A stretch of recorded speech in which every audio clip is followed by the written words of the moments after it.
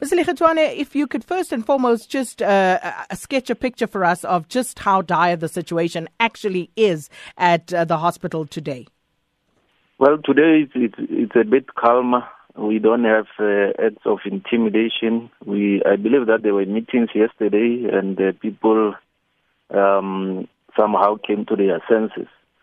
But we can confirm that indeed the past 2 weeks there has been acts of intimidation, protest right in front of the hospital. And as of yesterday and the day before yesterday, it was worse. The protesters got right inside the hospital and started demanding that the nurses and doctors should vacate the wards. It was very much unpleasant.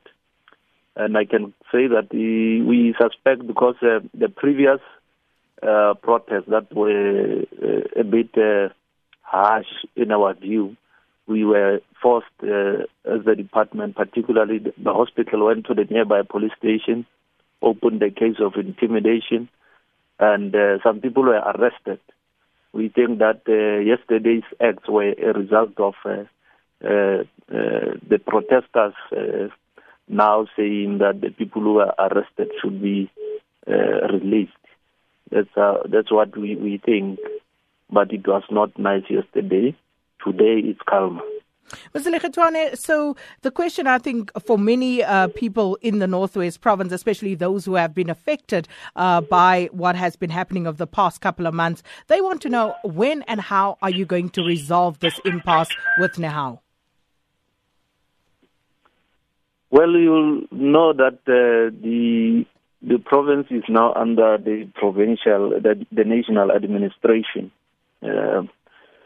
There are negotiations going on between the department and the union with the mediation now of the national government.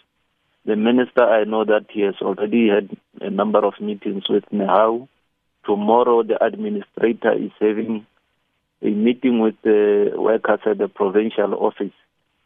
So we think that we should be having a settlement soon. I'm not able to say the exact time, but in terms of the recent development, I believe we should be having a resolution very soon.